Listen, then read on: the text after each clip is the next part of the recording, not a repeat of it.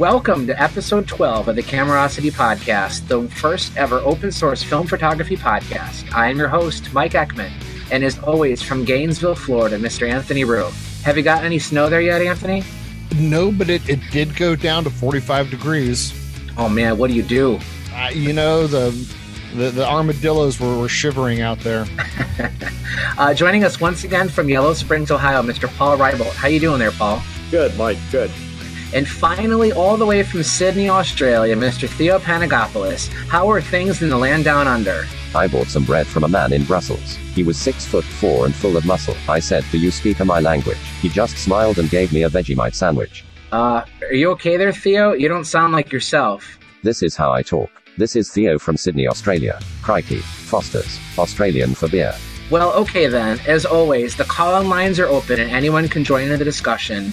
We've been getting more and more great feedback from our listeners, which we greatly appreciate because unlike other podcasts, we have no scripts. Each of us sign into Zoom without any idea of how the conversation will go. So we need you to steer us so we won't spend another whole episode talking about Mirandas again.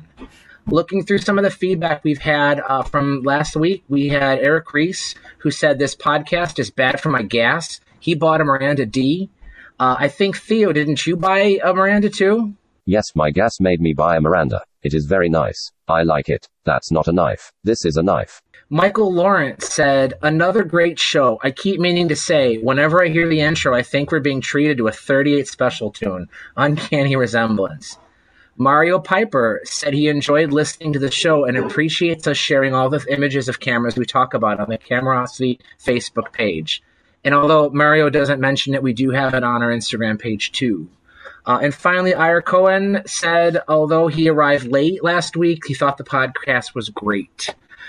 We have 3 people in the waiting room, so let me just click the admit button here and send as many people as I can in. Actually, 4 people as I'm speaking, so we're just going to dump everybody in here all at once and see whose Zoom audio works the best. Okay, we have Mario, Mark, Michael Gossett, and Michael Kaplan. We have all M's who have joined. Can everybody hear us? Yeah. Yep. All right. I am excited to have so many great guests this week. And ironically, Mario Piper is one of the people who left us some feedback from last week's show, and he happens to be here. I swear, people, this is not planned. Of the guests, though, I am most eager to hear from Mike Gossett. We promised a couple weeks ago that we would have Mike on a follow-up episode, and he would show us his bank statement of how many cameras he ended up buying as a result of that episode. So, Mike, do you want to take it away and let us know what you've purchased? Yeah, I got a B2 SpeedX, and I'm kind of shocked at how tiny it is. I was expecting something much larger, so... Did you get it from some seedy Russian seller or something? No, I found Paul's eBay store, and when I saw it said Yellow Springs, I was like, oh, it has to be his. And look, we happen to have the guy he bought the camera from on the show. Yeah, we're playing without a net here. I mean, if it leaked light, I don't know what I would do. So Mike Novak was worried that we recommended a SpeedX, but that it was going to be frozen up with the green gunk. Is it Focus working on that one? Yeah, I was just testing it. It goes all the way from infinity to minimum focus. Fantastic. So you haven't had a chance to shoot it yet, but so far you seem to be pretty happy with it? Yeah, I'm getting ready to order some Ilford HP5, I think, to try through it. Yeah, generally when I shoot a camera for the first time, I like to stick to like 50, 100, 125 speed films. I usually don't like to push cameras, even if I believe that they're in good working order, because, 100, 125th seems to be the speeds that pretty much any shutter, no matter what its condition, can still reliably fire at. I mean, not always, but usually you're pretty safe at those speeds. And then once you have that experience of seeing what the camera's doing, you can go from there. Mario, welcome to the show. Or welcome back, I should say. It's good to have you back. Before I let you into the waiting room, I read one of your comments you posted on the Camerosity page as feedback from previous episodes. So I did that, not realizing you'd be joining us. So welcome. Oh, thank you. Thank you so much. I'm very happy to be here. Awesome. Michael Kaplan, how you doing there, Mike? Okay, guys. How you doing? All right, well, welcome to the show. Thanks. I'm curious to hear what kind of recent pickups you've had and if we've affected your gas at all. Always. Let's see. What do I have here? let's see, an Agfa Ambi Select. Oh, okay. Yeah, and actually, this is in really nice condition, and I'm looking forward to giving this a try. Usually, you don't see the window here in such nice condition, but it's got all the graphics and all the text and everything like that. So, came with the 90, and this is the 50. For some reason, it came with two 50s. I don't know why. It's kind of odd, actually, that a person would have two 50s in a kit, but maybe they just kind of came across another one along the way. So I'm going to keep my eyes open for the 35. And this one, this is, I got to say, I guess I'm a little over maybe 300, 350 cameras now. And, everyone amazes me. Everyone I told Anthony this, I come into my room and I just stand and I just look at them sometimes. And sometimes I just kind of turn around in a circle and just sort of soak them all in.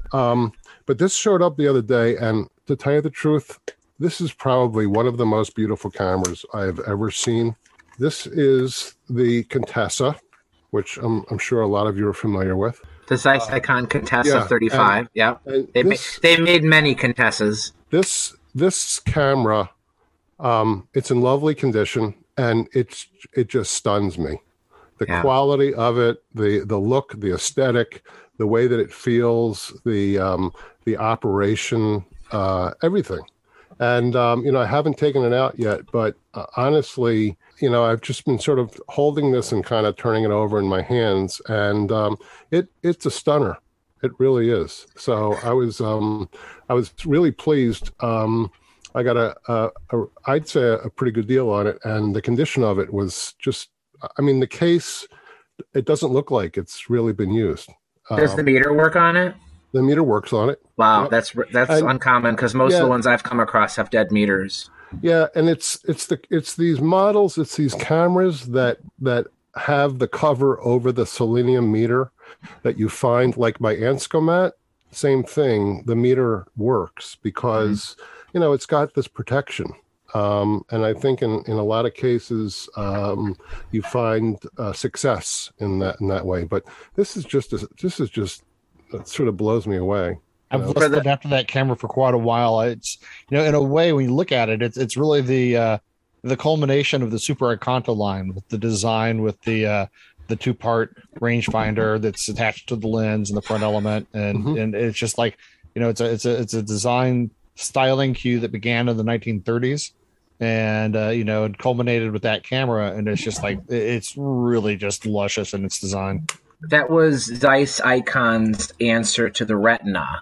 And in a way, it's more German even than the Retina is in terms of its complexity. It's a wonderful camera.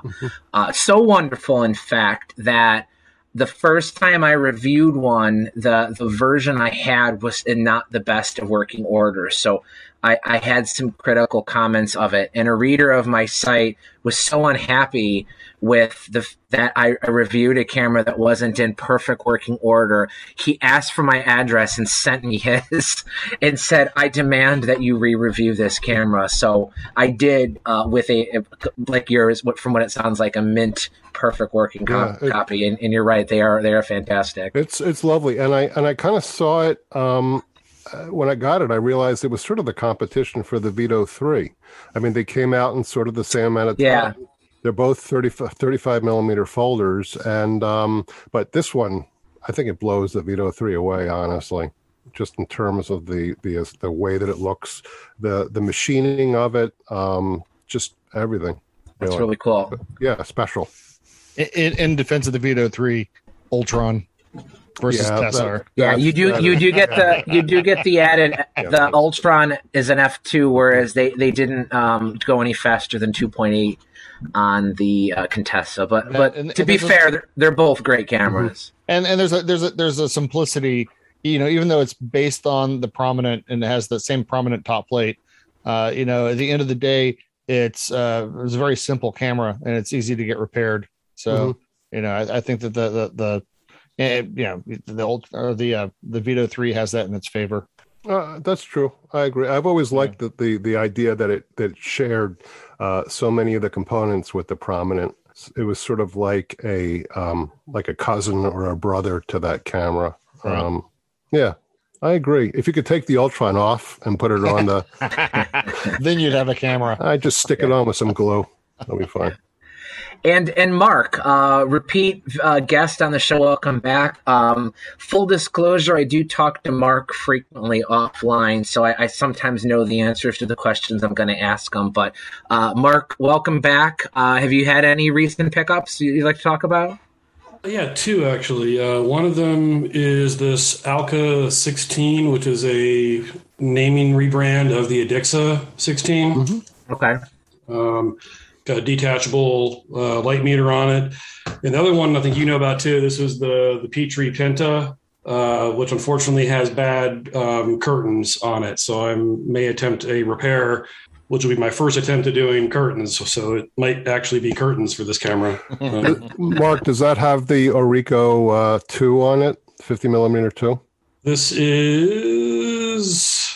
doesn't say. Usually they're F2s. It's an F2, but it doesn't say Orico on it. But it just says Petrie Automatic F2, 55 millimeter. Yeah, Mark's is the bayonet version. It's the 55, not the 50. Okay. Yeah. Mm-hmm. Yeah, they did the screw mount. Petrie's funny in that their first SLR used the M42 screw mount. Then they switched to a bayonet for a while. And then in the 70s, they went back to the M42 screw mount. So I think they're the only company to start on a mount, switch, and then come back to it. Yeah, it's appropriate that this one is not working because most of the Petries I have are not working either. I think I've got one other SLR from them that actually does, but I have not had the best luck. I think out of the 500 cameras or so I've got maybe 7 or 8 of them. So, but yeah, sort of like you were saying that, like, I love to go down to, I had some shelves built downstairs and I love to just go down there periodically and just say, whoa, all these cameras, this is so cool. And just kind of stare at them. And whenever I try to catalog, I normally end up just sitting there playing with whatever camera I pulled off the shelf for about 20 minutes. So it's kind of like when you have a large selection of movies and it gets to be like movie night. You have a friend over and you're like, hey, let's watch a movie. If you only have like 5 or 10 movies to choose from, it's not that hard to select. But if you have like 500 movies, you end up staring at your list of movies and you can't ever make a decision. And I find that that's true of cameras, is that when you have a huge wall of them, you end up just staring at it for a while. A beautiful sight to look at least, though, right? Even if you don't use them all at the same time or can't even get to them all, it's still stunning to see them. Yeah, absolutely. So, Mike, you're doing you're talking to people about their collections too, right? Is that kind of you started your own podcast? Yeah, that's right. It's called the Ephemeral Machine, and it's just about 4 episodes old. And I had the pleasure of speaking with Anthony for a little over an hour last week. He was sort of my guinea pig for the jumping off into what I'm calling the Silver Halide Sessions. And these are essentially interviews with collectors, aficionados, and historians. And I'm really focusing on the collection itself, not so much the photographic process, the film, the developer, anything like that, but quite literally talking to collectors in terms of how their collections were formed, the nuances, specific brands, what drove them to collect specific cameras. And I think there's a lot of interesting stories out there, and I'm excited to see what people have to say. I've been in contact with a few people, and it's sort of I think it's going to grow pretty well. And then we're going to sort of tangentially talk about things like display techniques, caring for your cameras if you have them out. What prompts you to choose to display versus not to display. Sometimes it's a pragmatic thing. Anthony lives in Florida, for instance, and can't keep his cameras out because of the environmental conditions. So It's things like that I think are sort of interesting and will prompt some discussion. So, a question I would be curious to hear is of all the people, even the people on this call, but of all the people that have a collection, and it could be anywhere from 20 to 200 to whatever, but how many people would say they accidentally started collecting? Like, I don't know that anybody ever one day in their life says, hey, I'm going to be a camera collector. It just sort of happens. Mine was certainly driven by the website. Mm-hmm. I would not have had anywhere near what I have now if it weren't for that, which is probably unique because I don't know too many people that are blog-based collectors. Mm-hmm. But, you have a lot of people who don't ever shoot at all. You have people who shoot regularly, and mm-hmm. then you have people that are somewhere in between. Exactly. So it's that sort of line that determines, how the interviewer is going to go, and what drives a collector to put things together. I think there's a lot there, and it's interesting to think about the choices that you make and what you let go of, what you hold on to. And we'll see how it goes. I'm excited about it. So that's cool. Yeah. Mario, I saw you raise your hand when I said accidental collection. Mm-hmm. How did that go with you?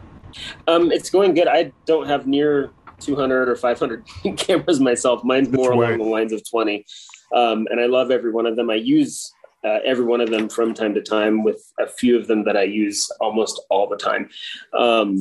But for me, I came from digital, and I had one camera. It was a Fujifilm X100, and I loved that camera, but it took me all the way to film. It brought me to film. And once I started seeing these gorgeous film cameras, I'm like, man, it's exactly what I wanted from the Fujifilm X100, but way better, way better. And I'd see one and then think, oh, I'd like to have that. So I'd get it, and then another one, and some I got for free. So it's just very much a happy accident. Well, this is interesting. I'm not a collector at all. I'm more of an accumulator and a recycler.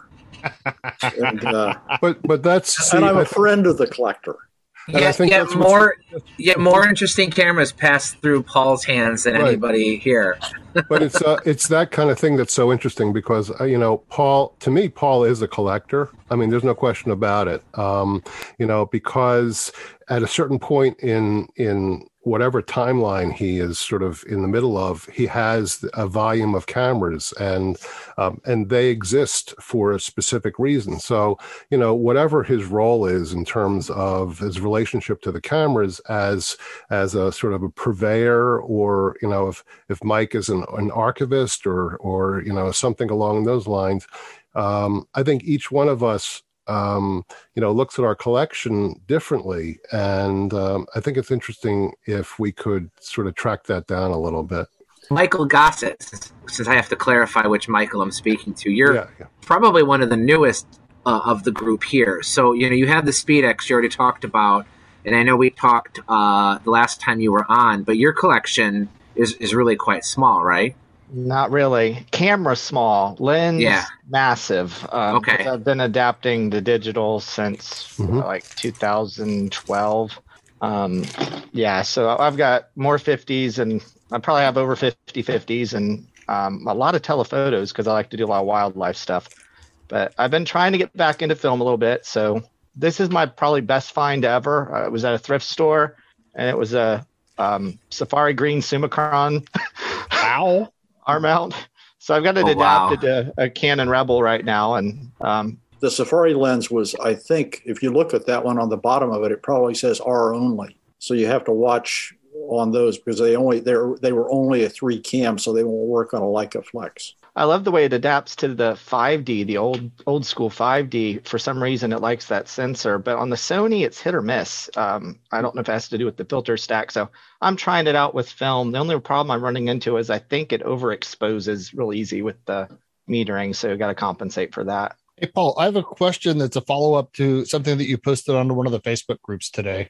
And you had a photo of 2 SLRs, and you said that of all your SLRs, these are the 2 that you come back to, the ones that you've been happiest shooting. And one was an F3, and I totally understand that. I know nothing about Leica SLRs, but I was kind of surprised by the number of people that were like, R4?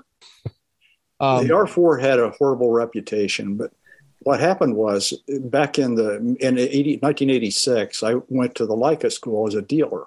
And at that time, Leica was promoting the R4 and the M6. So I think there were probably 15 of us dealers there. And there was a competition of who got what camera.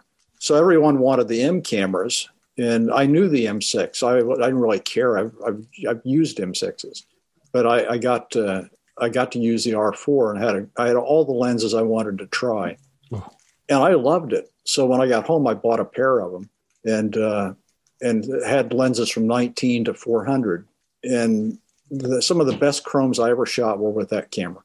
The only limitation, the thing about the R4 that were two problems. First of all, they always had a horrible shutter lag. I mean, you could make a grilled cheese sandwich between the time you push the button and the time the mirror went up. But the results were excellent. And the other problem that a lot of people had with it was that on serial numbers below 1,000,006, they had some electronic issues. I never had a problem, and I probably owned a dozen of them. I have two of them right now. Today I picked up an R4 with a motor and a 3570 3.5 and a 7210 f4. And I haven't shot any film through it, but I've tested it out, and it was great. But I love the R4. You know, if you're shooting castles in Ireland, they aren't moving very fast. No, they're not moving. And I never shot really anything that required action. I didn't need a motor drive, so they were perfect for what I do. Design-wise and ergonomically, they're really very pretty cameras as well. I mean, they just good proportion. It's funny you mentioned shutter lag though, because I've never handled an R or anything. But the one SLR that comes to mind with a common shutter lag issue is the Minolta XD11, which I know is similar to some of the Leica SLRs, correct? Yeah, they had they used some of the body components, but the thing is, it was a sliding mirror. If you look at an R4, if you take the lens off and look at it, the mirror slides and then goes up. And that's where the lag time is. And I don't remember the XD11 is the same, but it has that same hesitation before you makes the exposure. On the Minolta, on the side of the mirror box, there's a little piston. And on all the ones I've handled, you can usually get to the piston fairly easily. You don't have to take too much of the camera apart to get to it. But even the slightest amount of debris, dust, whatever will cause the mirror action to be delayed. And I've found that by just simply cleaning it, you can actually get the XD11 to respond faster. And in my review, I did a through the viewfinder video with my cell phone before and after, and you can see a noticeable difference between when I clean that piston and not. So it sounds like it's a completely unrelated problem, but it's just ironic, though, that it's on kind of somewhat similar cameras. They have a history together. Yeah, they do. The XD11 and the R4 have a lot of commonalities. Yeah, that's interesting. But once again, I've never handled the R4, but the XD11 is fantastic. I really do like that. The two lenses that I got today, the 3570 3.5 and the 7210, were both made by Minolta. So, I mean, that's another commonality. They if I remember correctly, they actually, I can only remember 4 lenses they made. Those two and a 16 and the 500. I think those were the only lenses that Minolta made that Leica marketed under their name. And the mounts are not the same, correct? Between the Minolta. Yeah, okay. Yeah, I remember that when I researched the XE7, which the R3, I believe, was based on. It had some similarities to the R3. Yeah. Is there a Minolta equivalent to that 16? I'm not sure. I don't remember that I've ever seen a Minolta Rokkor 16. Yeah, I don't think I've ever seen one. I've had a couple of them of the Leicas. They had built-in filters, and they were quite nice lenses, really. According to Rokkor files, there was a 16mm f2.8 MD fisheye. Does it say the years of production? No. Is Leica's a fisheye or rectilinear? No, it's fisheye, and it would have been 84 to 90 or 92, I think. He does mention a late MD series lens. This is one lens that I truly coveted since getting my X700 in 1985. So while he doesn't say that's the year of release, it at least suggests that's probably when it was newer. It says it's 10 elements in 7 groups. I don't know. There's got to be some similarity. I would have to imagine. I mean, they couldn't have tooled up just to make it for Leica because the numbers that they sold were probably minuscule. Very small, right. It would require a lot of effort to create a 16 millimeter fisheye and then come around and make a completely unrelated one. So I would guess, but he does not draw that conclusion. Yeah. So I won't either. Yeah, that's interesting. I wonder if they also made... the 500, I wonder if that's the same 500 they marketed under the Rokkor. I don't remember ever seeing a Rokkor 500 either, though. You know, the cool one was the 250 5.6. Well, we could assign some homework to Michael Gossett since he likes adapting lenses. We'll just have him buy one.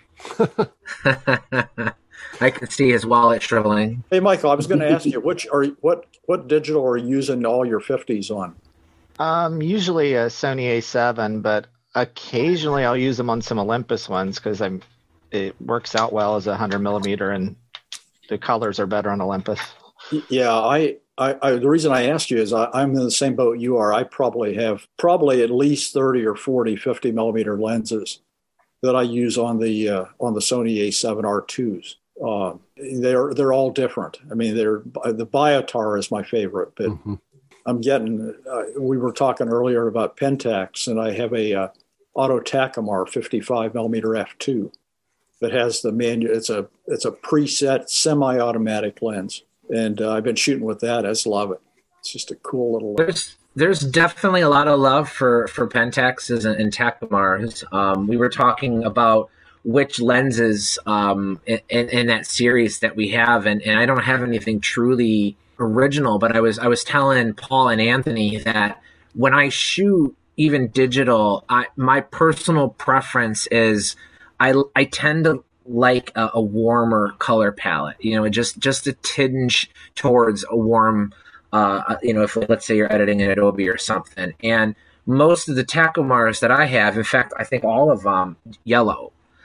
Which, of course, isn't unique to them, but it seems to be pretty common with Takumars. And that works well for me when shooting film because it kind of just defaults in a slight yellowish tint to the images. And I was wondering if you guys have encountered the same thing. Well, I shot Ektachrome. I mean, when I did 35 millimeter, I rarely shot anything but Ektachrome.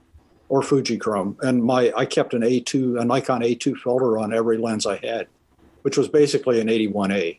So it's just a slight warming filter to pop it up just a little bit, make it a little warmer. Because sometimes people will try to make these UV contraptions to de-yellow lenses, and I've never tried that before, but I've never seen a lens yellowed so bad that it negatively impacted my images. I tend to like it. Yeah, well, a lot of those lenses were thorium glass or lanthanum. And that's what gave you the yellow cast, and you could subject it to a high UV and supposedly get rid of it, but I never saw the point in it. I mean, I'm with you. I always liked the way it looked. Yeah. The Aero Ektar that I just got has, if you shoot a light through it, it is absolutely glowing amber, and I'm a little worried about selling it because if I got to ship it, I don't want it setting off Geiger counters, but it came to me by USPS, so it got through at least part of the system. I've actually heard of that happening before. I can't think of the name of the person who told me that story, but I have heard of shipments being returned to sender due to high radiation content. And with the Aero Ektar, that's a physically imposing lens. Yeah, so I mean, elements and a lot of glass in it. The amount of radiation being emitted from a Takumar is probably a lot different than an Aero Ektar. Yeah, you get a kick out of people who are they don't. I don't want to buy that lens because it's radioactive. It's you'd need to sleep with it stuck in your hat for 3 years without taking it off, for it to have even any measurable effect. But anyway, it's Paul, I'm of that age that when I had my turntable and all my records, I had one of those record cleaning brushes that had the radioactive isotopes on the front of it. Yep. Yeah, it's like, come on. But you remember Static Master brushes? Yeah, it had exactly polonium. That's what polonium. It was a polonium strip on the Static Master brush. And I carried a 3-inch Static Master in my pocket for years when I was working in the darkroom. One lens that's very known for being highly radioactive, Anthony, you have right now, is that Canon 50mm f1.8 on the Canamatic. Awesome. I've got it in my kitchen right now. Yeah, there's actually a YouTube video where people measure it with a Geiger counter, and that's supposedly one of the highest radiation consumer lenses out there. So I encourage you to shoot it. But don't put it between your legs, Yeah. Although I guess at your age, it's not probably an issue. Nice. Mario, were you trying to say something? Well, I've got a question about all these radioactive lenses. I have a 50mm, a Takumar 50mm f1.4, and it does have that yellowing on the rear element. Mm-hmm. I'm wondering, with black and white, oftentimes we use yellow filters, or with infrared film. Could you get by with just using that lens without a filter? Could it be that the rear element is yellow enough that it acts as a filter? Well, it's passing light through it. So, yeah, I don't think you're going to notice. It's not going to be like a K2. Yeah, I don't think it makes that much. Yeah, the density. It may lower contrast slightly with black and white film. Right. That would be the only thing. Because the density of the yellow is yellow. Yeah, not quite as much as a filter would be then. No, I wouldn't think. I mean, a very, very, very pale effect you can see on color, but I don't know. I mean, I guess you could test it and find out. Mario, is your 51.4? Do you know? Have you checked to see if it's the 8 element or is it the 7 element? I think it's the 7 element. Okay.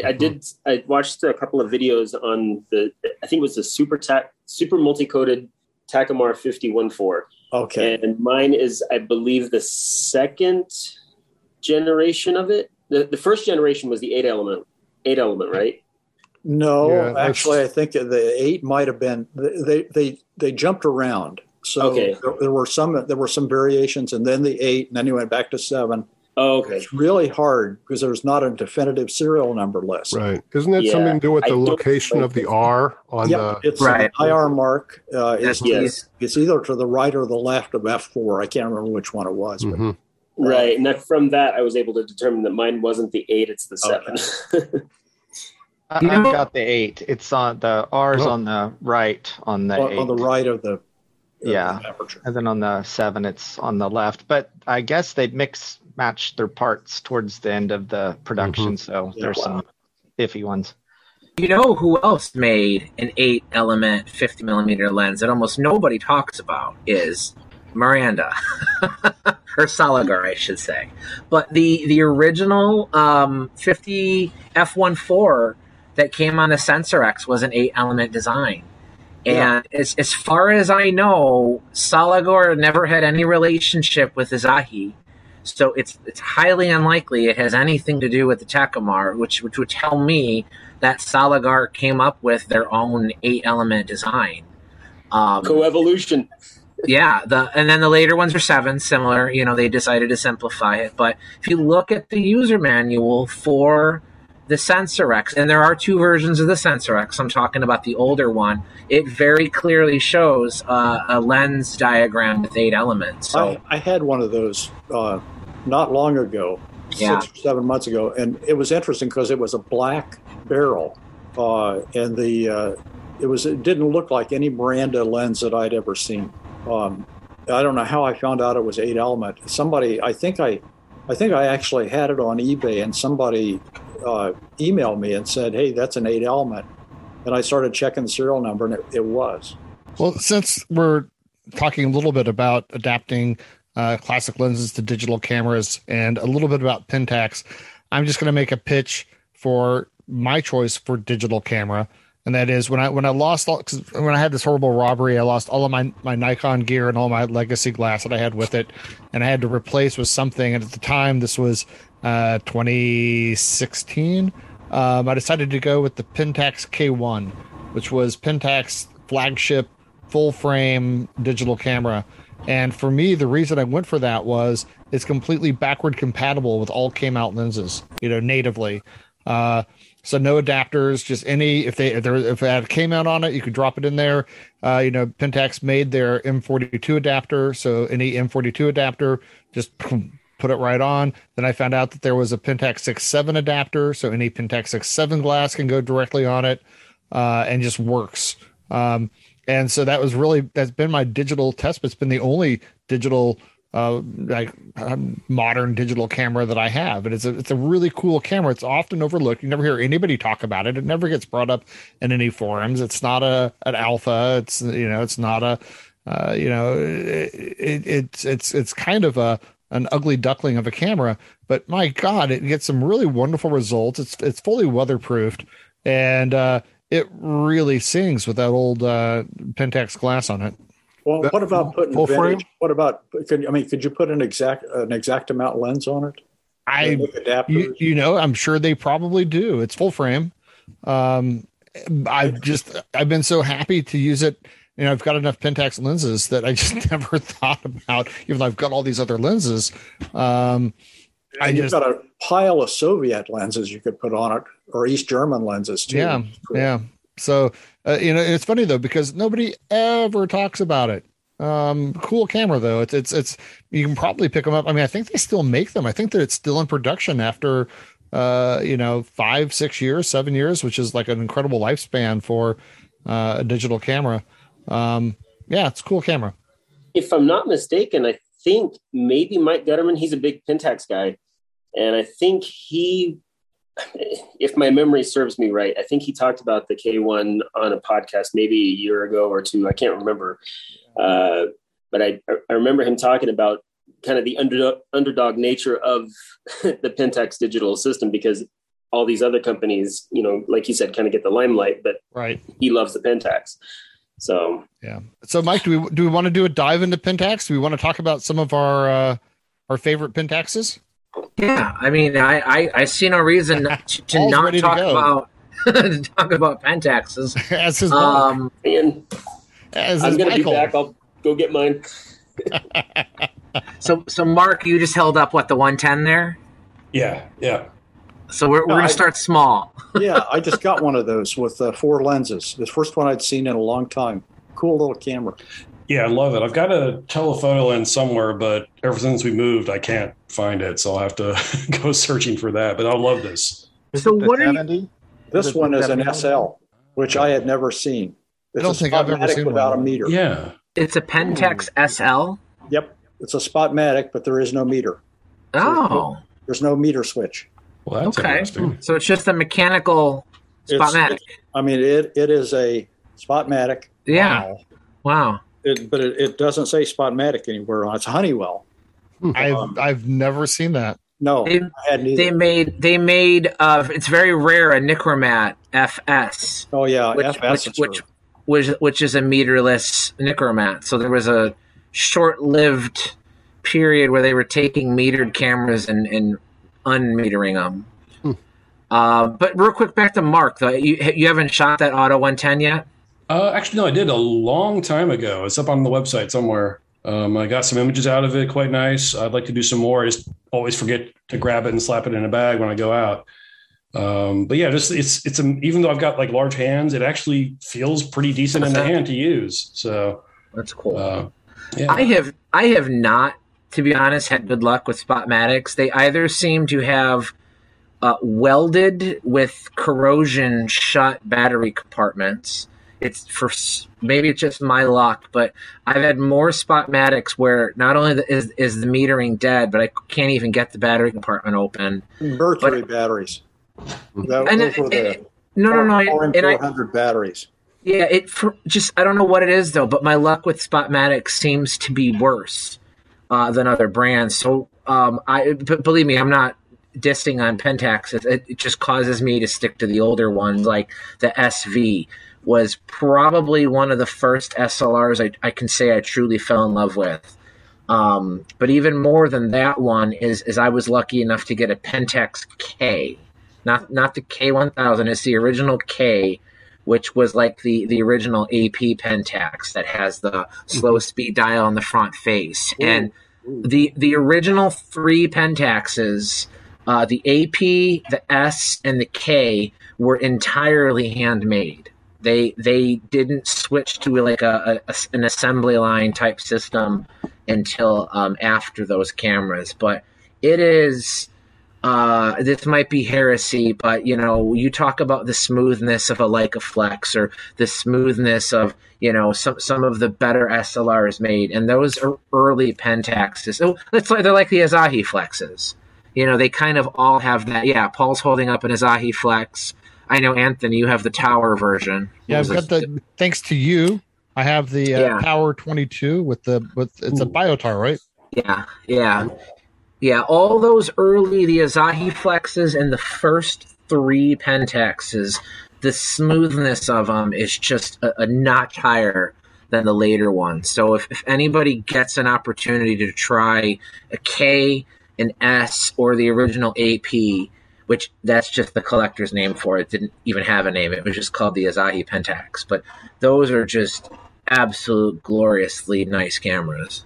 When you say smoothness, do you mean the camera, the lens? What exactly do you mean? The action of the wind lever, firing the shutter. You know how there's a difference when you fire, I'm just going to knock on Petri. A lower grade SLR versus like a Nikon.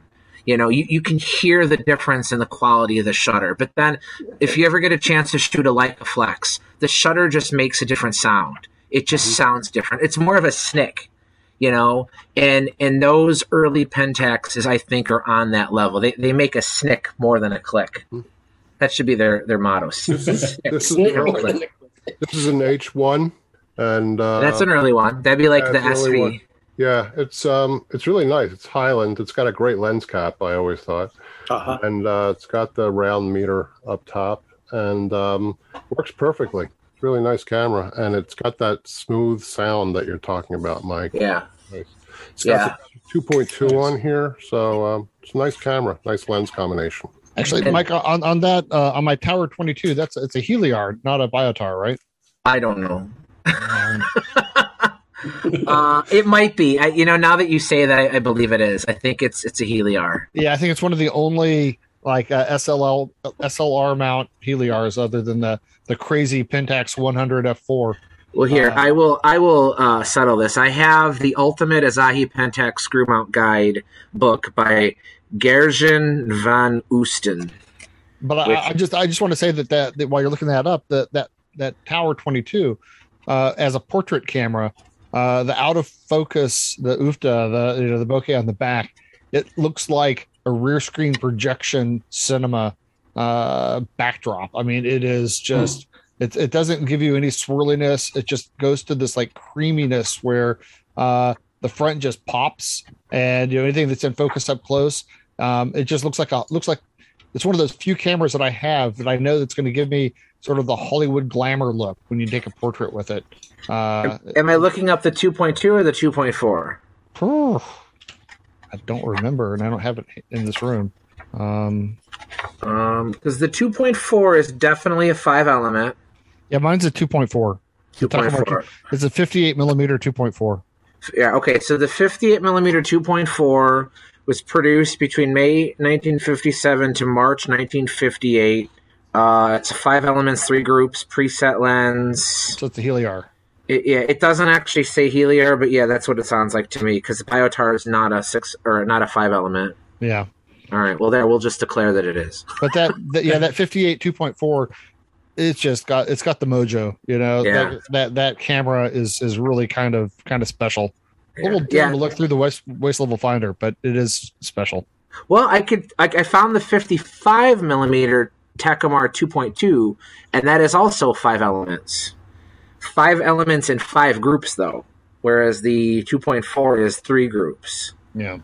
I don't know what that does to its formula, but I think it's safe to declare they're both interesting lenses. Yeah, very much. That's interesting. The I was just looking at the Sci-Flex here, and it's a 58 2.4.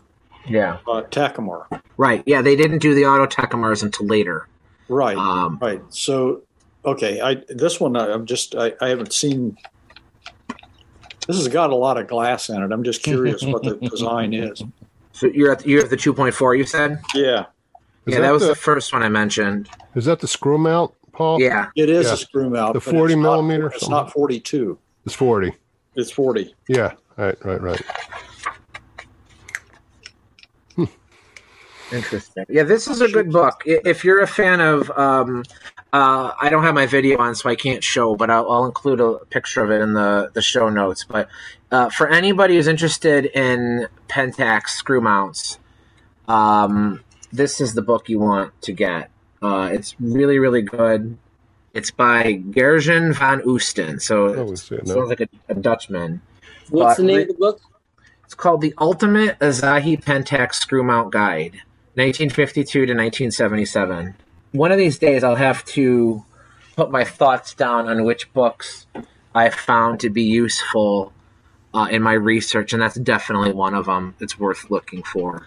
Mark, you held up another camera before the 110. What was the other one that you held up there? Well, the first Pentax I fell in love with was the ME Super, which I've used a fair amount. But then I got the MEF, which was a poorly received first sort of autofocus SLR. I have not been able to find one of the lenses for it yet at a reasonable price, but I would love to get my hands on one of those to try it out and see how bad it actually is for myself.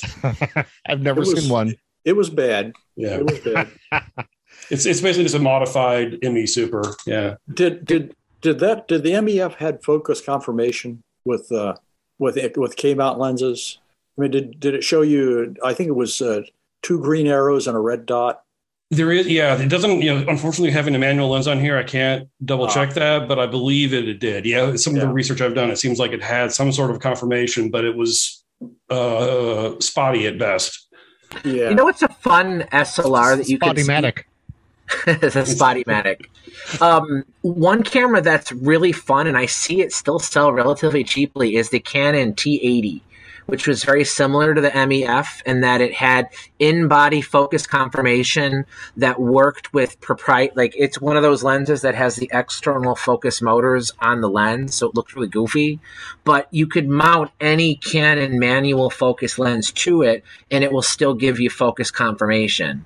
Another really cool feature of that camera is it has a split image focusing aid like a lot of SLRs did, but it's actually a double split. So it's like a plus sign. So you can actually get a split image both in portrait and... Yeah, okay, so Michael Gossett's holding one up. Yeah, you've actually got the AF lens for it. Or the supposedly... Yeah. the autofocus, as we referred to them. The autofocus, but it didn't always.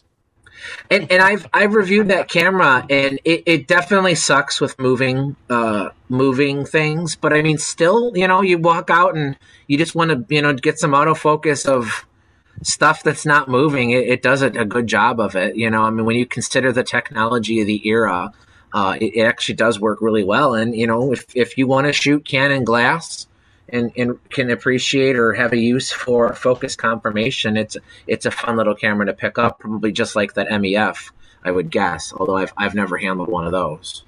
I feel a bit of a heretic here, coming back to Mark's camera, and that the ME and the ME Super, I just never gelled with those cameras. I've had multiple copies of both.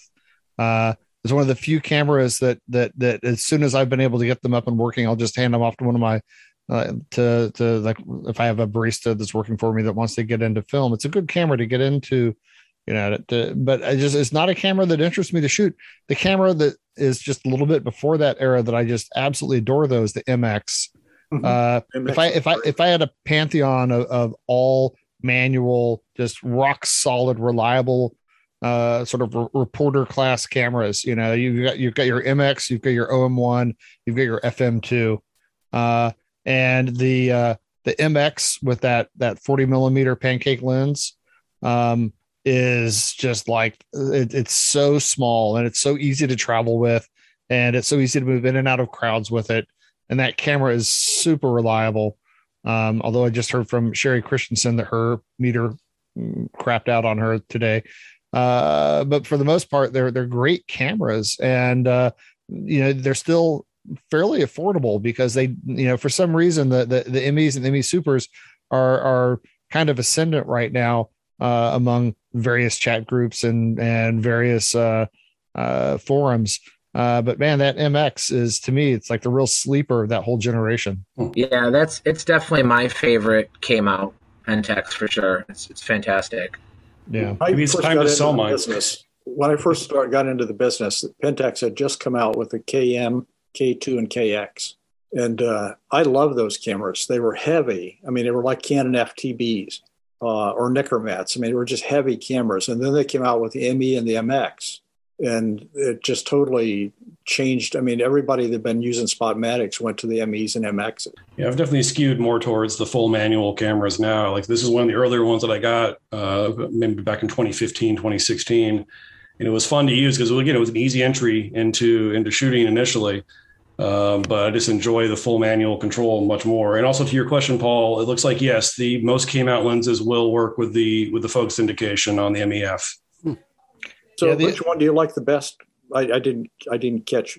You said you like full manual. Which one was it that you prefer? Well, in Pentax, I don't have a whole lot of Pentax, but like in I love the OM series, any of the ones there that are full manual. That's kind of my go-to on that end. But I generally love rangefinders more so than SLRs, and I could just sit and mess around with a good quality rangefinder all day, like some of the Canons or even like the Nikon S2 I love. But yeah, definitely, especially because the electronics tend to be a little flaky on some of these. I feel that the manual is just a much safer bet if you're going to go out and go shooting and not have to worry about a battery or a meter going dead or something like that. One person we haven't heard from yet is Theo. Theo, what do you think of Pentax? Boy, crikey. I love the Pentax Spotmatic SP. It is one of my favorite SLRs to shoot. They're undervalued. I disagree, Theo. Hell, that is fighting words, Michael. Next thing you are going to say is that Steve Irwin is not the GOAT, aren't you? I have the Spotmatic SP right here. I'm just teasing. There you go. Not here. Yeah. Do you remember the SP500 and the SP1000 and what the difference was? I reckon the difference is that one only shows a top speed of 500 and the other shows 1000, but they both can do 1000. Yes. So you just turn 500,000 was a little bit of paint that said 1,000 on it. Yeah, you just turn it to the blank spot and the shutter still fires at 1/1000. The other came out lens that lives on my MX though is the Pentax M 35 millimeter f2, and you usually see the 2.8 or maybe it's 3.5. I don't remember but that 35-2 is probably my favorite 35 millimeter lens that I own. That was an excellent lens. The 35 f2 and the 85 1.8 are two of the best lenses they made, I think, for the Pentax. Yeah, it's a stunning. It just, like I said, it basically just lives on my MX now. Now, did they make that in both screw and came out? I think it just came out. I think it's a Pentax M came out. No, they made it in M42. Oh, okay. It's a good thing I have the ultimate Asahi Pentax screw mount guide. It's funny the resources I sometimes have at my fingertips and I forget to look. Well, gentlemen, version. Oh, go ahead. I'm sorry. I need to make my exit. As I said, I need to get my beauty sleep for tomorrow. So I'm going to slip out. How's your Canon thread mount lens working? Right now, it's in CLA mode on my bench. It's a beautiful lens. I got the Serenar from Paul when we saw each other at a recent camera show here it was up near Cincinnati, I believe. Right. And it's a great lens. The aperture was a little stiff. The focus was a little not as nice as I like it, so I decided to go in on it, and I'll have it back together in a day. So it's a beautiful lens. I really like it. I have the 35 millimeter Serenar, and that's also really a nice combo. And I just got a Canon 7 to put it on, so it's all clicking. What can I say? So, anyway, Thanks for joining, Mike. Glad to have you back, and keep up the good work on the new podcast. You've shared some feedback for us, and I just wanted to pass along back to you. The world could never have enough film photography podcasts. Yeah, tell me about it. Well, I'm really excited about it. I've been listening to a lot of the other ones. I've been on Mario's for quite a bit, and I really like it. And just stay tuned. Anthony's a coming. What can I say? All right. His interview will be up probably by the end of the week. So looking forward to that. That's exciting. Awesome. Yeah. It was a lot of fun, and we'll just take this on and see where it goes. We have film nerd academic in jokes. Yeah. It was another 45 minutes after we ended the interview that we just kept talking. So it was like old school days. What can I say? Wow. Yeah, thanks, Mike. Get your to meet you. But I did look it up. So in screw mount, there is an Auto Takumar 85mm 1.8. There is a Super Takumar 85mm 1.9, which was the later one. It was made from 64 to 71. And this has got to be rare. From winter of 1957 to 1959, there was just a regular Takumar 83mm 1.9. That's a 7-element lens, so it looks like it would have been for the original AP Pentax. You don't see too many 83mm lenses, so that's got to be a valuable one. I'm realizing I have an appalling lack of Pentax lenses at this point. So. the M42 that they're two that, I mean, they're probably not the most sexy lenses, but the 28-35. I was just shooting that with the ES that I got from Paul.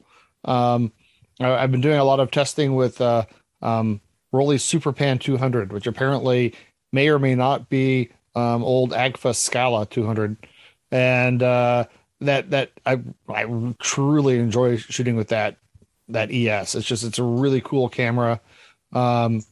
Is that the which one? I'm trying to read it. That's the 28 3.5. So what do you think of that lens, Michael? You've got one there. It's the K mount. It's I think a different formula, but yeah, this is one of the best landscape lenses out. And you guys were talking about warmer colors. It's warmer and richer colors. And I don't think this one's radioactive. If it is, it's mildly so. So it's got to deal more with the formula and the coatings. The coatings, yeah. Yeah, I was shooting mine with, like I said, with the Superpan 200 with a Hoya 25A red to see what I could, that's sort of like near infrared. And it's for shooting like landscapes, it's a stunning lens. It's edge to edge sharp. It really renders landscapes wonderfully well. The screw mount 35 3.5 is the same, but the exception to that rule is the 24. The 24, I think it's a 3.5. That one, the colors are there, but it's not sharp. Yeah. And then the other one that I just enjoy shooting is it the 105? I also picked this one up from 2.5. What's that? Is it a 2.5? Yeah. 105? Yeah. Yeah. That's a great one. I've got that on my Spotmatic F. And it's a great lens. And they're not terribly expensive. No, that's a good value lens. Yeah. I got a message from somebody here in Vermont about somebody in southern Vermont giving away some Spotmatics and just some old cameras, and two of them were Spotmatic. One was a Spotmatic F and one was a Spotmatic 2. And one of them, speaking about less expensive lenses, and this isn't a Takumar lens, but one of them came with, on the camera at least, a Vivitar 135 f2, f2.8. I'm sorry, f2.8. And I'm thoroughly impressed by the build quality of that lens, the clarity, the way it renders images. So impressed, in fact, that I bought another one for my Minolta system, and then I bought the 200 millimeter versions, the f3.5, for both the M42 and MD mounts, and they're just wonderful, wonderful lenses. Mario, do you have the list of serial numbers that show who made which particular Vivitar lens? Yeah, it's 28. It's Komine. Oh, it is Komine. Yeah. Those are I think the best. Just stunning lenses. Kino made some of them. Komini made some of them. Yeah. Tomiko made some of them.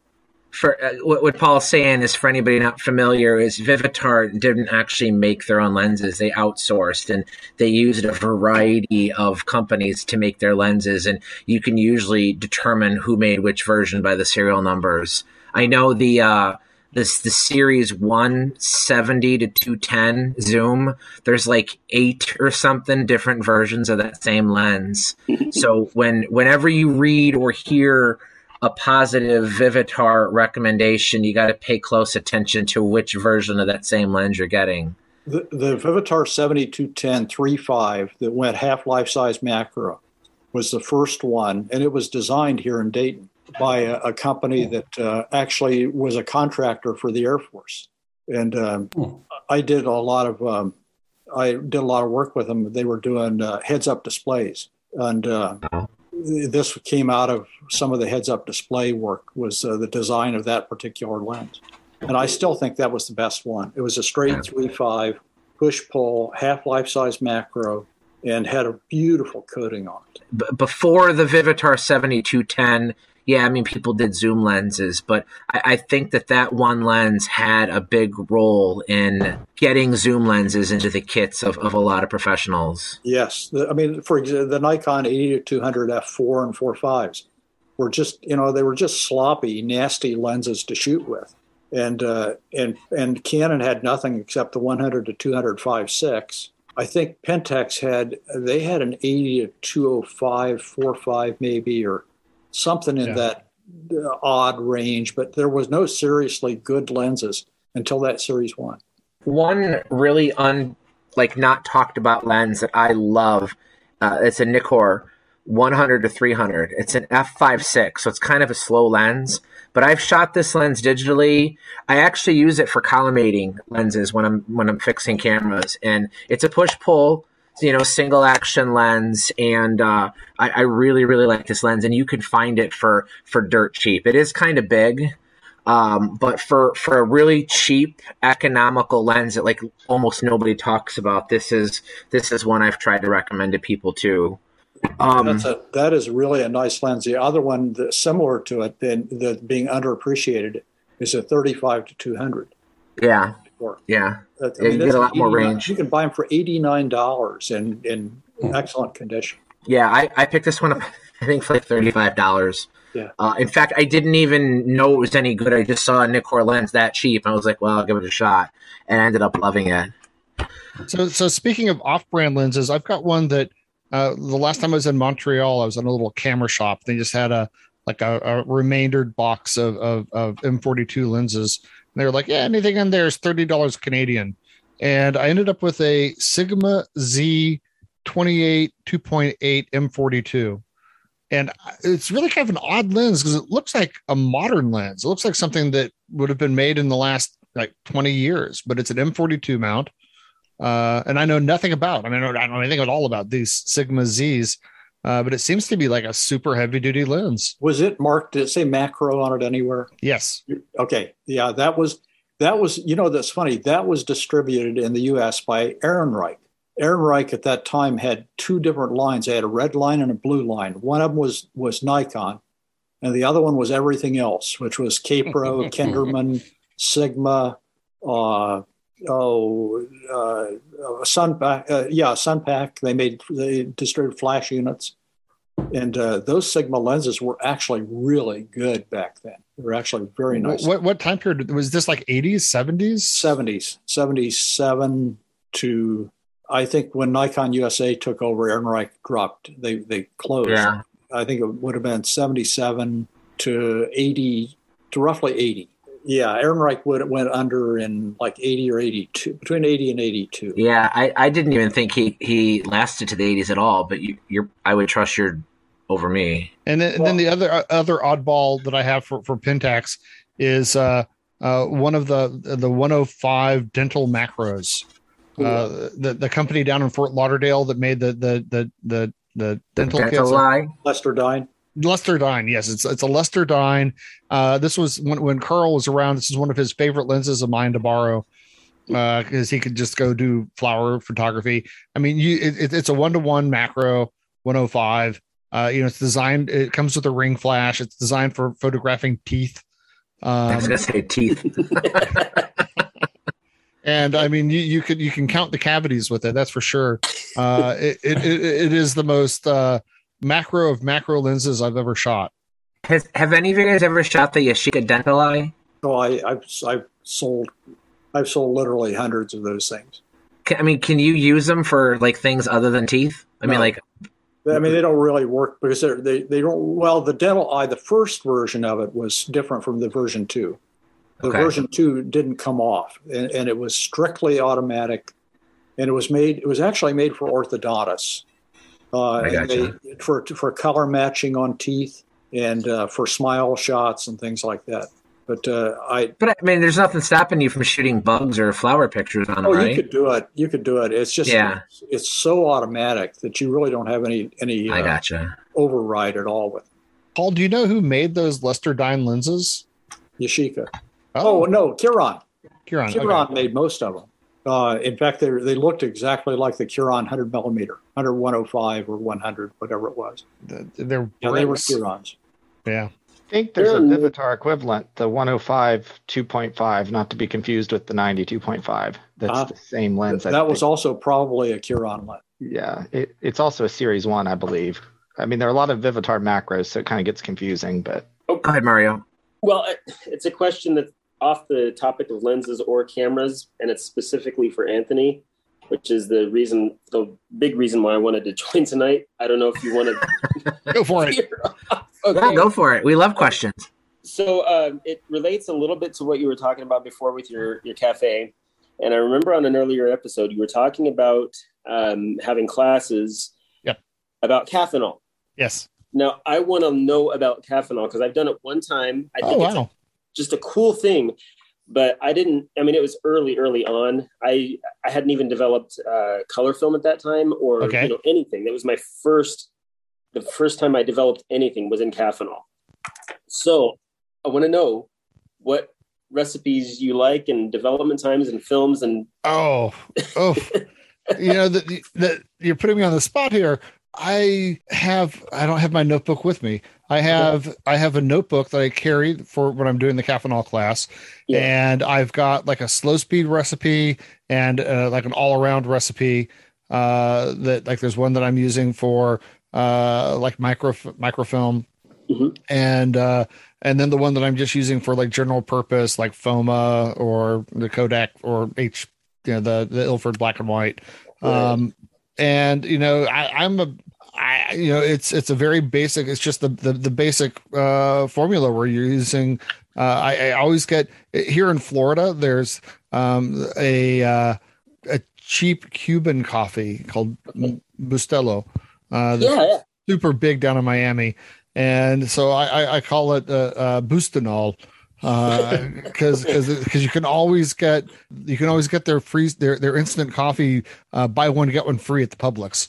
Oh wow! Okay. And then I just have like a 5-pound bag of vitamin C powder that doesn't have sorbitol. You want to get one that doesn't have any additives, and that's pure ascorbic acid. Ascorbic acid, because that's been one of the issues. Has been that to make it more palatable, they're now like jacking up the vitamin C powder with sorbitol or aspartame or some of the artificial sweeteners, and that's not great. And then I just went online onto Amazon and got like a 5-pound bag of washing soda, and then I use a little bit of sodium bromide, just like tiny, like the eighth of a teaspoon when I do a mix. Where do you get sodium bromide? Is it I think it's Photographer's Formulary has it. Oh, okay. Yeah, I think I picked mine up through Freestyle, and it wasn't expensive. It's just like a like a little like a jar of aspirin size, and you're only using like an eighth of a teaspoon. And that's per development. Right, because it's all one shot. Maybe it's because I work in coffee. I don't find the smell to be that horrible. I don't remember it being that bad. I mean, the one time it was 2 years ago, but I didn't find it to be horrible. So. But I mean, I've done hundreds of rolls through it, and it's super reliable. I really haven't. I mean, I do. I really actually like it best for the crazy slow speed films, like the films that are like 25 and under. Yeah. I get great results from it. So like, I like 2238 and 2237 films. Yeah. And then I've got a bunch of like obscure films that I got from this guy off of Etsy, old film stocks from the maybe 60s, 70s. Yeah. But still produce really nice results. And I've always developed them in HC 110, but I want to try Caffeinol. Well, I mean, one of my, I've talked about it before and I'll mention it again. One of my great Catawiki finds was 400 feet of Kodak 5220 XT, which it was a low speed daylight black and white film that was it was supposed to be like the cine version of Panatomic X, and so where they had 5222 double X for shooting under tungsten, the 5220 was for daylight, and it's 25 ISO. It was only made in the 60s. It was made from like 1963, 64 through around 1968, and if you've ever shot like Panatomic X or any of these Kodak 25 ISO films, it's stunning. The only problem is it can be really thin if you misdevelop it. Where you're looking at it going, I think I can pull something out of this in the scan. But when you get it right, and I've been able to get great results on it through Caffeinol, it's just absolutely stunning. And I mean, so this is a film that's pushing 55 years old. Yeah. Mario, do you remember the name of the Etsy seller that you bought that film from? Oh man, old. You know what? Let me. I don't know if I. Mark knows why I'm asking. Okay, one moment. Is it Mark? No, it's a mutual friend of ours that I've been trying for several weeks to get on the show that sells tons of relabeled old film stocks on Etsy. Okay, it's the Classic Film Shop? Yeah, that's him. Wow, yeah. Yep. I've probably bought like 40 rolls of film from him. I mean, the last one that I just shot, that I shot from his store that I got from him was a paper-based film. Yep, I have a roll of that. Oh, isn't it cool? Yeah, I haven't used it yet. I will say that, Anthony's a great friend, Paul's a great friend, Mark's a great friend, but Adam is the person that pushed me the most to learn to develop. I don't even know that my site would have taken off if it wasn't. He literally got tired of hearing me complain about the prices of development, and he would get like schnapps bottles and just fill them up with I think he did the same thing to you, Mark, right? Yep, absolutely. Yep. Yeah, Mark and Adam work at the same place.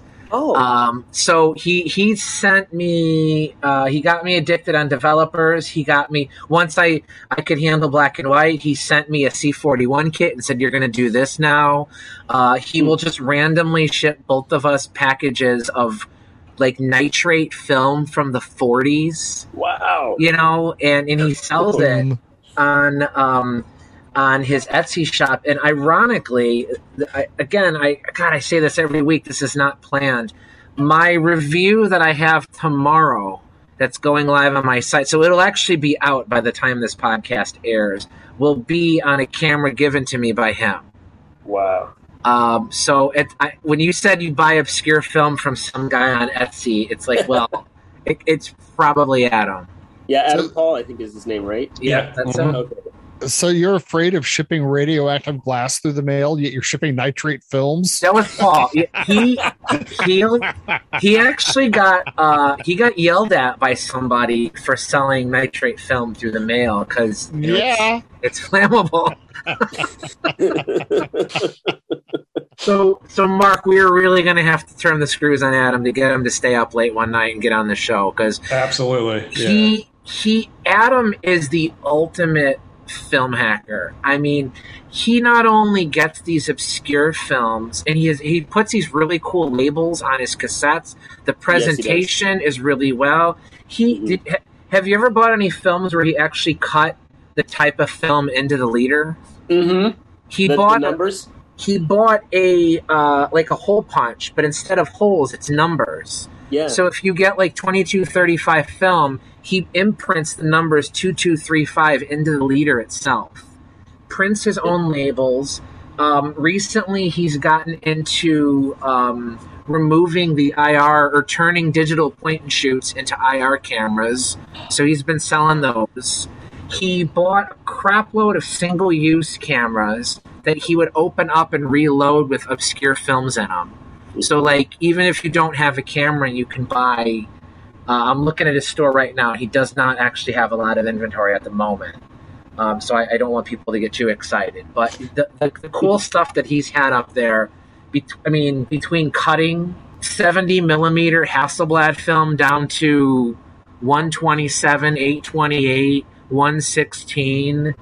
I even saw like 14mm film one time. For the little hit cameras. Mm-hmm. Yeah, he's done hit cameras. He's got... It's like you could literally just say, "Hey, I invented a camera. I need film for it," and he'll be like, "All right, I'll put something together for you." So wow. He's definitely somebody I've been trying already, and I know Mark has too. But he doesn't stay up too late, so the time is a challenge for him. But yeah, all the films that I've gotten from him, I've gotten some super like really really foggy film, but it created a pretty interesting effect. I shot some pictures of an abandoned building of some sort, and it made it look like a horror film, you know? In every film stock he has, he'll include 6 or 7 sample pictures. So yes. I mean, if you're going to get a foggy result, I mean, he's very honest about what you're going to get from it. Well, that's what he said, was it was going to be foggy. Just don't expect too much more than the fogginess. And they were just beautiful, in my opinion. Yeah. So Mike, I don't have any gear acquisitions this week, but my project has been to teach myself black and white reversal development. Because a friend of mine had gifted me like 4 pro packs of Scala 120, and I thought, I should try to see if I can do this. It's crazy. I felt like such a mad scientist. Have you ever done any black and white reversal, Mark? Never have. I've thought about it. I've looked at it a little bit, but never had the guts to try it. Yeah. You apparently have to. It's all one shot. And like I got the FOMA R kit from Freestyle, and it's like $65 for the kit, and it does 8 rolls of film. Strangely enough, my package came with a minor leak in it, and the box was soaked through, and Freestyle sent me a second kit as a replacement. So I've got 2 That's cool kits now. And basically for doing a roll of 35mm, you take 300 milliliters of water, and then you take 30 milliliters out of the chemical and mix it on the spot. And it has all over the instructions: must be used immediately, do not store mixed chemicals. Apparently it does not age well at all, but it's a time suck, because you run a developer for 12 minutes, and then it's a 2-minute active wash where you're supposed to rotate it and invert it during the wash. And then it's 8 minutes in a bleach, and then 2 minutes in a wash, and then 5 minutes in a cleaner, and then 2 minutes in a wash. And then you have to take the film out of the canister and expose it to light. So you take it out of the spool and hold the film strip up to a 100-watt bulb, and for 30 seconds per side of film, re-spool it up wet, put it back in the canister, reuse the developer from the first time for 5 more minutes, 2 more minutes wash, and then a 5-minute fix, and then an 8-minute wash, and then you're good to go. Wow. This is why I stand develop. And it is an hour of standing in front of the sink with your stopwatch going at it from start to finish. But I got to tell you, the first roll I did, I shot a roll of the Scala in my French Telka 6x9, my Telka 3, and seeing 6x9 landscape shots as black and white slides, I just want to mount them on a light board. It's like I'm going to create a frame where I put like a frosted piece of plexi up and a light source behind it, and just use that for exhibiting them, because they are absolutely luscious. I mean, these inky blacks, but there's detail in the blacks, and it really does not look like, even scanning it does not look like you're scanning negative film. It has a really cool look to it. And there's nothing like slides, right? No, there really isn't. There really isn't. Plus, there's that sort of jaw-dropping, especially after having opened up the canister halfway through the developing process. And you hold it up to the light, and it's like this weird, milky yellow and white inverse of the image. Oh wow! Before you redevelop it and fix it. I'm scared but intrigued at the same time, so maybe I'll have to give it a shot. Yeah, it's really crazy, but it works. So it's about $8-9 a roll to develop it. But if you try to send off, if you've got old Scala film, you go to send it off, it's like $25 a roll to get it developed. And they're not going to do that process for you anyways, right? Oh no, they will. There's like 1 or 2 places left in the U.S. that will do black and white reversal, but it's pricey. Right. But boy, this is I've done slide development, I've done ENC development, I've done all the black and white that you can imagine. I've never done anything like this. Just the whole unspooling it and holding it up to the light and having that it's like a real trust me moment. There is a wow factor, I think, anytime someone does, whether it's slide film or, black and white reversal. And like Mark, I haven't jumped into it yet either, and I really want to. But I went ahead and bought 200 or about 100 feet of the Super Pan, which, like I said, apparently is the old Agfa Scala, which is cool because it also does, it has as much infrared sensitivity as like the Retro 400 or the Japan Camera Hunter. And it's on that perfectly clear polyester stock. So it works perfectly fine as black and white slide. Wow. Plus you could do black and white infrared slide, which is next. Oh, that would be beautiful. Oh my goodness. Yeah, that's my next experiment. I'm looking forward to doing that. Speaking about experiments, I did something for the first time, and I'm glad I had old chemicals, still around. I've been wanting to try film souping. And so what I did is I got just a bottle of wine and poured some in. It was a roll of Kodak Gold 200. I didn't even remember what the shots or what I shot with that film. So I just thought, well, whatever. And I soaked it for 12 hours and then developed it as normal in old chemical. Well, no, I didn't. I developed it for 50 minutes at 68 degrees. And it's weird what happened. I was expecting these weird color shifts. And instead, what I got was totally sepia images. Wow. Every single image was sepia. It was weird.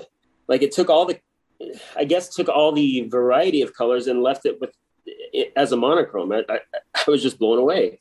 So I don't know if it was the wine or if it was the old chemicals or the stand developing. Maybe I should have just done one thing and then I could have control your variables.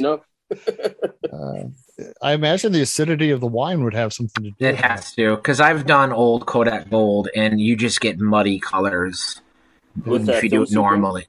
No, just normal. So the sepia had to have come from the wine. Is like Anthony said, the acid. That's my guess. Yeah. Cool. Well, we've hit an hour and a half. This has been an absolute fantastic show. We've actually lost Paul. He had to go to sleep to get his beauty rest. But, I just wanted to, say thank you guys for joining. It's always fascinating to hear from you guys.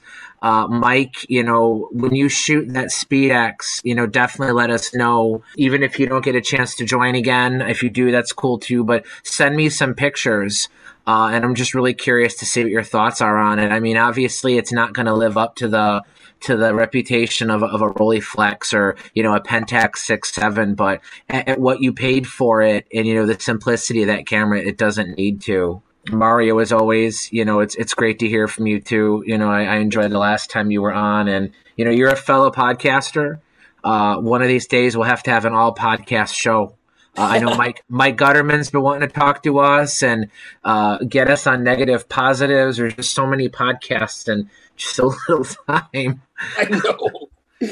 I feel like we've kind of pushed Theo to the side. Let's give Theo the last word. There once was a ship that put to sea. The name of the ship was the Billy of Tea. The winds blew up, her bow dipped down. Oh, blow, my bully boys, blow. Oh, wow, that's really interesting, Theo. Soon may the Wellerman come to bring us sugar and tea and rum. One day, when the tonguing is done, we'll take our leave and go. Okay.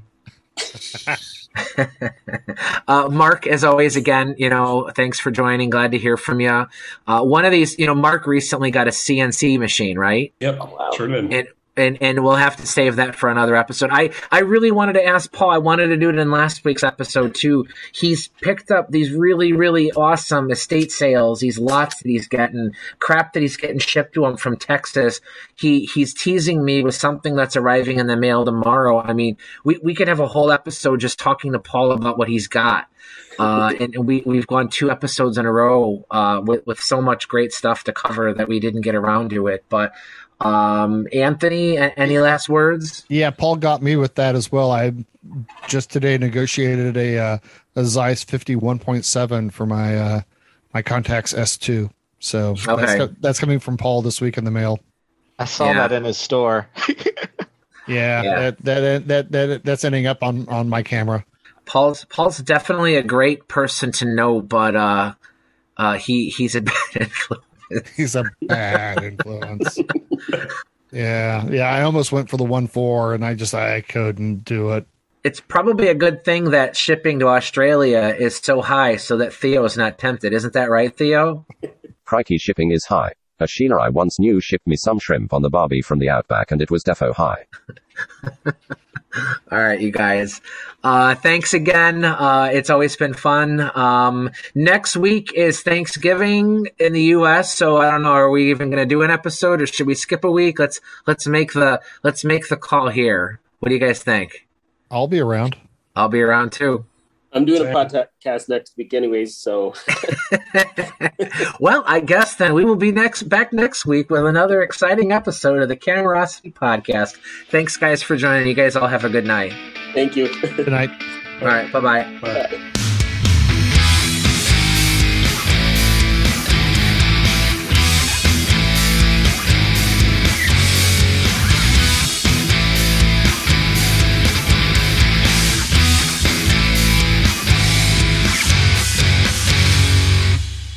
There once was a ship that put to sea. The name of the ship was a Billy of Tea. The winds blew up her bow, up down, oh below my bully boys blow. Soon may the Wellerman come to bring us sugar and tea and rum. One day when the tonguing is done, we'll take our leave and go.